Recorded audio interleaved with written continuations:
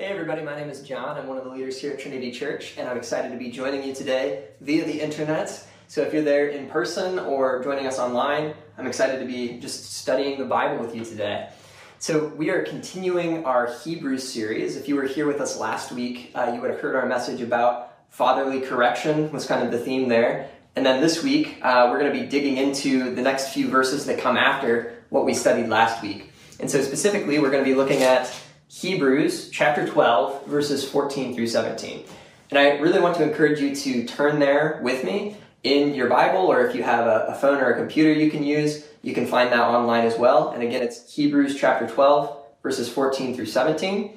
I'm going to begin by just reading the verses, and then I'll open us in a brief prayer. And then we're really going to dig into it and go just verse by verse to try to understand and grasp things at a little bit of a deeper level. So let's get started. The verses say, "Strive for peace with everyone and for the holiness without which no one will see the Lord.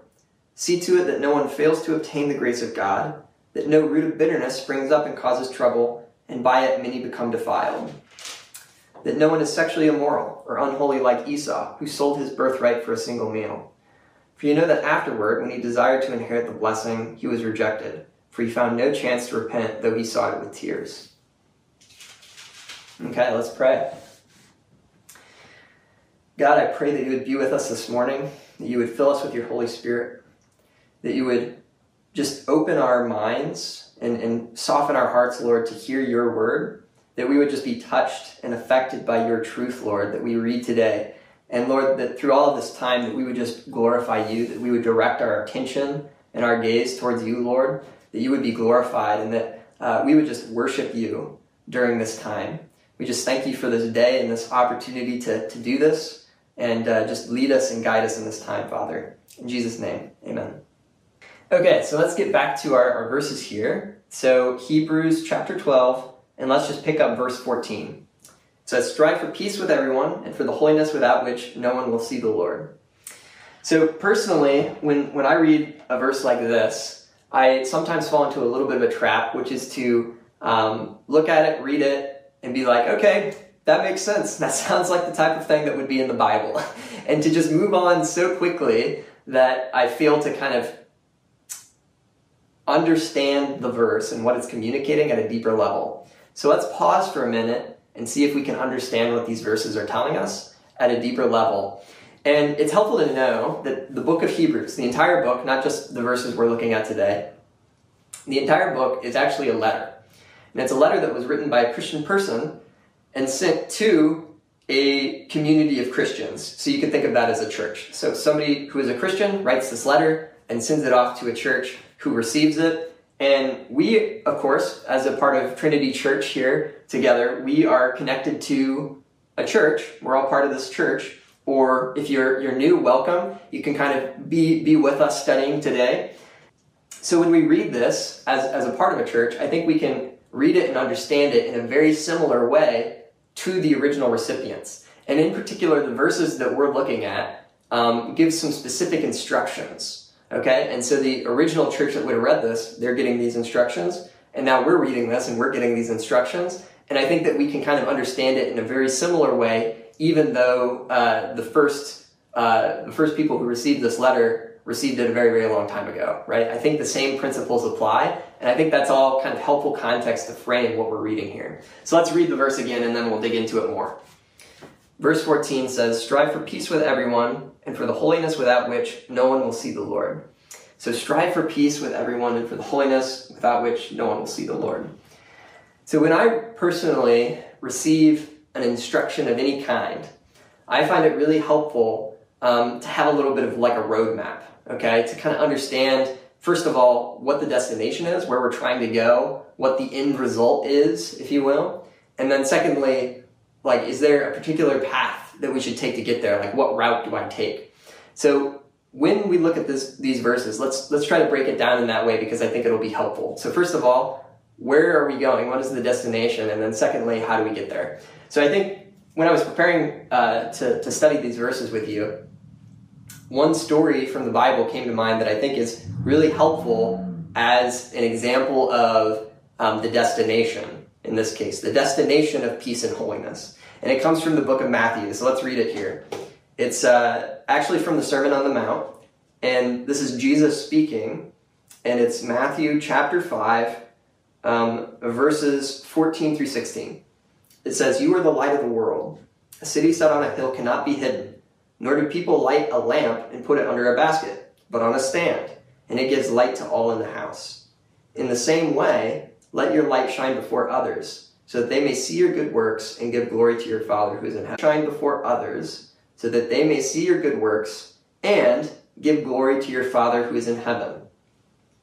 Okay, so I think this is really helpful for us to kind of frame the destination or the end result of peace and holiness. And let me put it in these terms. If we as Christian people live in a way that is holy, and we live in a way that is peaceful with other people, then that's something that is going to be seen by other people. It's going to be seen by other people, and in doing that, it's going to reflect the glory of God. So there's a few things that kind of are related here, but let me put it in these terms. When we are living in peace and holiness, we are glorifying God. And as Christians, that's like one of the main things that we want to do. And so that alone is, I think, a great reason for us to strive for peace and holiness. But in addition to that, other people, as it suggests in these verses from Matthew, other people see that who are outside of Christianity, outside of the church, who are not followers of Jesus. They see that. And I think when somebody sees that, it sort of reflects a little bit of the nature of who God really is. So somebody who doesn't know God and doesn't know like who Jesus really is, by seeing Christians who are living in peace and holiness, who are living in a way that is reflecting the nature of God and the nature of Jesus, I think that helps other people understand better how great God is, right? And that's a really powerful and important thing, because that can be something that changes people's hearts. That can be something that brings people to God who never would have known them otherwise. And so when we as Christians live in a place of peace and holiness, then that can be something that is a really powerful way to glorify God, which alone is awesome, but it can also be something that brings other people to closer to God, to a better understanding of who God is, and ultimately it can even bring them into the family of God, bring them into belief and faith in Jesus. And so these are really important things. And so that's a great destination. But how do we get there, right? Because I think we will all be probably very quick to acknowledge that none of us are perfectly living in peace and holiness. I know I'm not living in perfect peace and holiness. And as humans, we make mistakes, right? None of us are perfect. And none of us are living in perfect peace and holiness. And it's basically, in some sense, impossible for us on our own to live this perfect picture of peace and holiness that Hebrews is talking about. So how do we do it? How do we do it? At the end of the day, I think it comes down to Jesus, and it comes down to the greatest commandment. And you may have heard this, maybe not, but in the Bible, Jesus at one point says that the greatest commandment is to love the Lord your God with all of your heart, all of your mind, and with all of your strength.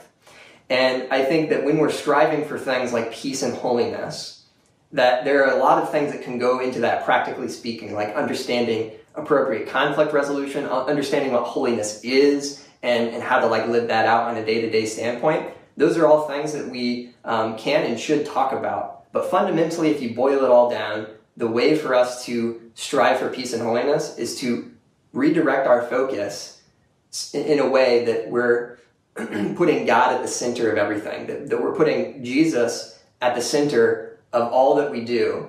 And if we are putting our eyes and our gaze in everything on Jesus, and that if we're truly loving God with all of our heart, soul, and strength, that things like peace and holiness will naturally flow from that. They will naturally occur as a response to that relationship and that connection with being oriented towards Jesus. Because we can't do these types of things. We can't do peace and holiness by ourselves, but with Jesus and by directing ourselves towards Him, anything is possible. So let's continue on, going back to Hebrews. Let's continue on in verse 15. So we're now shifting gears a little bit, shifting gears away from the peace and holiness conversation, and now we're talking about something that's a little bit different. And verse 15 says, "See to it that no one fails to obtain the grace of God, that no root of bitterness springs up and causes trouble, and by it many become defiled." So at the beginning of this verse, where it says, "See to it that no one," another way of phrasing this would be to basically say, look out for one another. Look out for one another such that, and then it goes on to mention some specific things. But when it says, "See to it that," that's basically a call to look out for each other, specifically meaning your fellow Christians. So this is talking directly to Christians, telling them, look out for your fellow Christians, the people in your community. Okay? And then it continues on a little bit. But when I was in college, I had a friend who had grown up in the church and came from a Christian family. But while he was in college, and he basically started to question God. He had these big questions about God and whether or not it was something real, whether or not it was something like worth living for. And so he had these big questions. And now, like afterwards, he kind of turned away from God. He turned away from the faith in Christianity and turned away from God. And in hindsight, I just really wish that I had been better prepared, that I had been perhaps bolder to help that friend see the true nature of God, to help him understand how real and powerful and good God really is.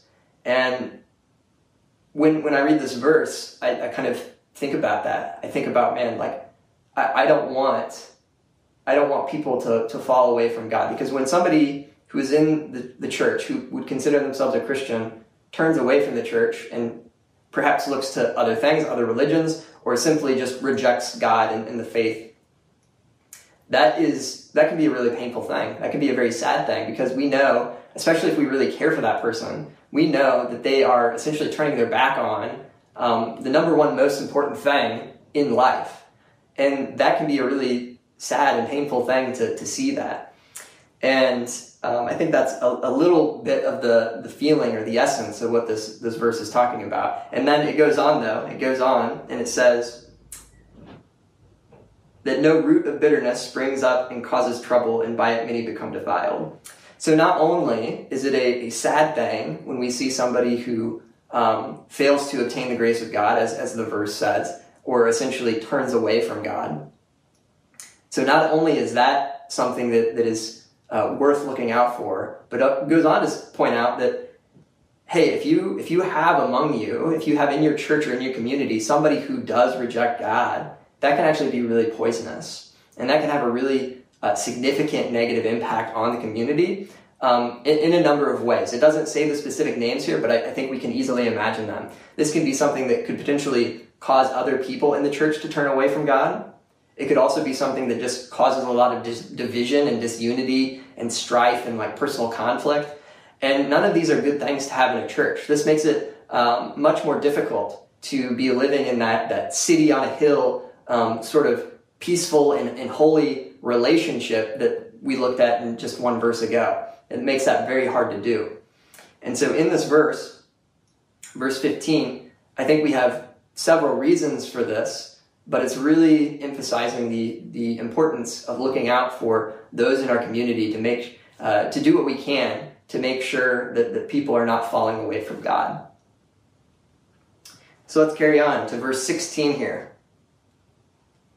In verse 16 is continuing the same flow of thought from verse 15 of looking out for one another. So just to put that into context. So now let's read. It says, that no one is sexually immoral or unholy like Esau, who sold his birthright for a single meal. So again, we're talking about looking out for the people in our community. And the first thing it mentions here is that people would not be sexually immoral. And I think it's really significant that in this list of just a couple of things, that it specifically mentions sexual immorality as something that we need to help each other be free from, help each other avoid. And I think we know as people that sexual sin and sexual immorality, it can be something that is harmful to the people who are directly involved, but it can also be something that has an impact on families. It can be something that has an impact on broader communities. And so it can have really significant impacts. And so as Christians, we have a calling to keep an eye out for our brothers and sisters in the church, to look out for them. And if they're headed down a path that can lead to sexual immorality, that we would help them in an appropriate way to avoid that. Or if somebody is currently stuck in sexual sin, that we would help them get free of that. And we could do an entire sermon series on sexual immorality and being free from sexual sin and sexual purity. And those are really important things to talk about, but we don't have time to go all the way into that today. And so I'll just leave that with those words that I already said of looking out for each other, that we would collectively be free from sexual sin. So that's the first point. And then the second thing it talks about here in the verse is that those in the church, those in the community, would not be unholy like Esau, who sold his birthright for a single meal. Okay, so now what is this talking about? This is interesting. This is actually the author of Hebrews pulling an illustration from the Old Testament of the Bible. And you may know some of these stories already, but just for anybody who doesn't, or as a refresher, there are these three characters in the Old Testament: Abraham, Isaac, and Jacob. And they're essentially the forefathers of the nation of Israel. And so Abraham was the father of Isaac, Isaac was the father of Jacob, and Jacob is also called Israel. Okay, so these are the forefathers of Israel. And what you may not have known is that Jacob, or Israel, actually had a brother, Esau. And significantly, Esau was actually the oldest son. And at this time in culture, there was a very significant birthright or blessing that would be given to the firstborn son.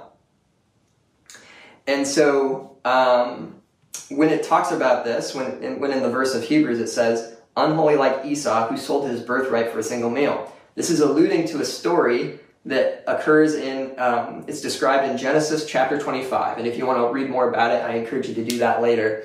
But basically, I'll just give you the nutshell of the story.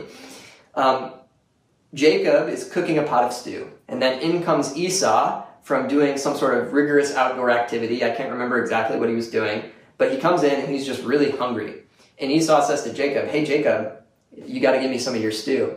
And Jacob says to Esau, I will give you some stew if you sell me your birthright. Okay?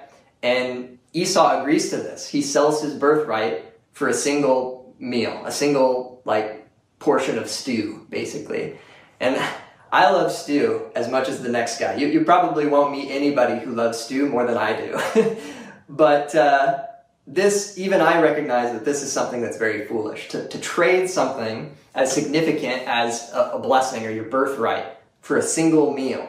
And in the story, if you read it in Genesis, you realize that not only is he doing something that seems kind of foolish, he's also kind of forsaking the value of the birthright. He's essentially not giving it the respect and the value that it deserves.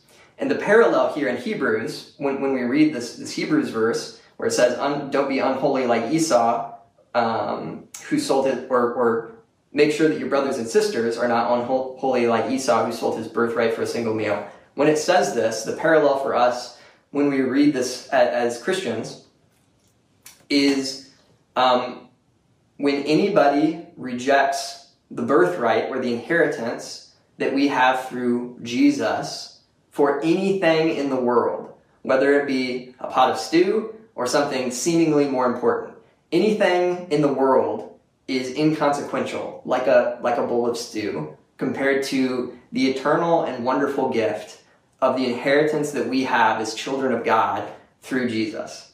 And so that's the parallel. That's the parallel. And so just to kind of summarize verses 15 and 16 here, it's calling us to look out for one another for our brothers and sisters, the people in our community of the church, that they would not fall away from God, that they would not reject God, that they would not be enslaved to sexual immorality. And finally, again, it sort of re-emphasizes this idea that we don't want anybody to reject the inheritance and the blessing that is available through Jesus. So in a nutshell, I think that's what these verses are saying. So let's read verse 17 here. Verse 17 is pretty interesting. It says, "For you know that afterward, when he desired to inherit the blessing, he was rejected." And this is talking about Esau, still talking about Esau. Let me start from the beginning. "For you know that afterward, when he desired to inherit the blessing, he was rejected. For he found no chance to repent, though he sought it with tears." This verse, I think, is a little bit tricky if you just read it as is in this translation. And I was actually a little bit unsure about it, a little bit confused by it. And so I read, I have an ESV study Bible, which is a really great resource that has some additional analysis and description of verses throughout the Bible. And what it said about this verse, which I think is really helpful to know, is that what the author of Hebrews probably meant is that Esau desired the blessing, but did not truly repent.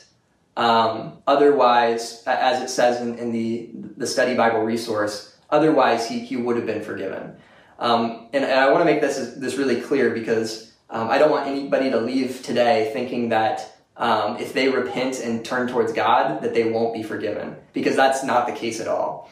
And if you look at some of the supporting evidence that the resource that I read in the study Bible gave, is that if you look at the body of proof of the Bible, you can see that everybody who turns away from Jesus, and anybody in any situation who may have turned away or denied Jesus, if they repent and they go back to Jesus genuinely and sincerely, they're always forgiven. So an example of this that it gave in the resource is Peter. Peter, I think, is the perfect example. Peter denied and rejected Jesus 3 times immediately before Jesus was crucified, but then Peter was heartbroken. He repented, he went back to Jesus, he asked for forgiveness, and he was forgiven. Also, Paul, I think, is another example. Paul, before he became an apostle, he was actually somebody who basically made it his personal mission to persecute and sometimes even kill Christians. And even though that was the case, even though that was his personal mission in life, Jesus appeared to him, and Paul repented, Paul asked for forgiveness, and he was forgiven. And he goes on to become one of the most influential apostles and preachers in the Bible. And so I think these are just 2 of many examples of times that the people, even though they may have rejected God, repented genuinely, and then they were forgiven. And so in these verses in Hebrews, I think sort of the summary point here is that we should look out for each other, and that we would help the people in our community avoid making the mistake of rejecting God. Avoid making the mistake of rejecting God. And if anybody has rejected God, or if anybody is in sin, that they can still be forgiven. This is the point that I want to make. That they can still be forgiven. They can still be brought into the family of God. They can still receive the blessing and the birthright if they truly repent and they turn to Jesus and they accept his forgiveness and they give their lives and their devotion to him. And so I want to invite the worship team to come up, and we'll close here in worship. But I want to close with 2 thoughts. First, if you are a Christian, if you consider yourself a Christian or part of a church or Trinity Church specifically, and you have in some way, whether it's through sin or just through your focus and the things that you think about and spend your time on, if you feel that you've kind of turned away from God, that you've veered off path, if you will, I want to encourage you that all you need to do is redirect yourself towards Jesus, deny that sin, and ask for Jesus' forgiveness, and you will be washed clean, right? You will have the forgiveness of Jesus. Just direct yourself to him. And the great thing as Christians is this is something we can continuously celebrate. We can continuously celebrate the inheritance that we have through Jesus. And in the Bible, sometimes it even calls Christians the children of God. And so we have a place in this community, this family of God, and it is eternal.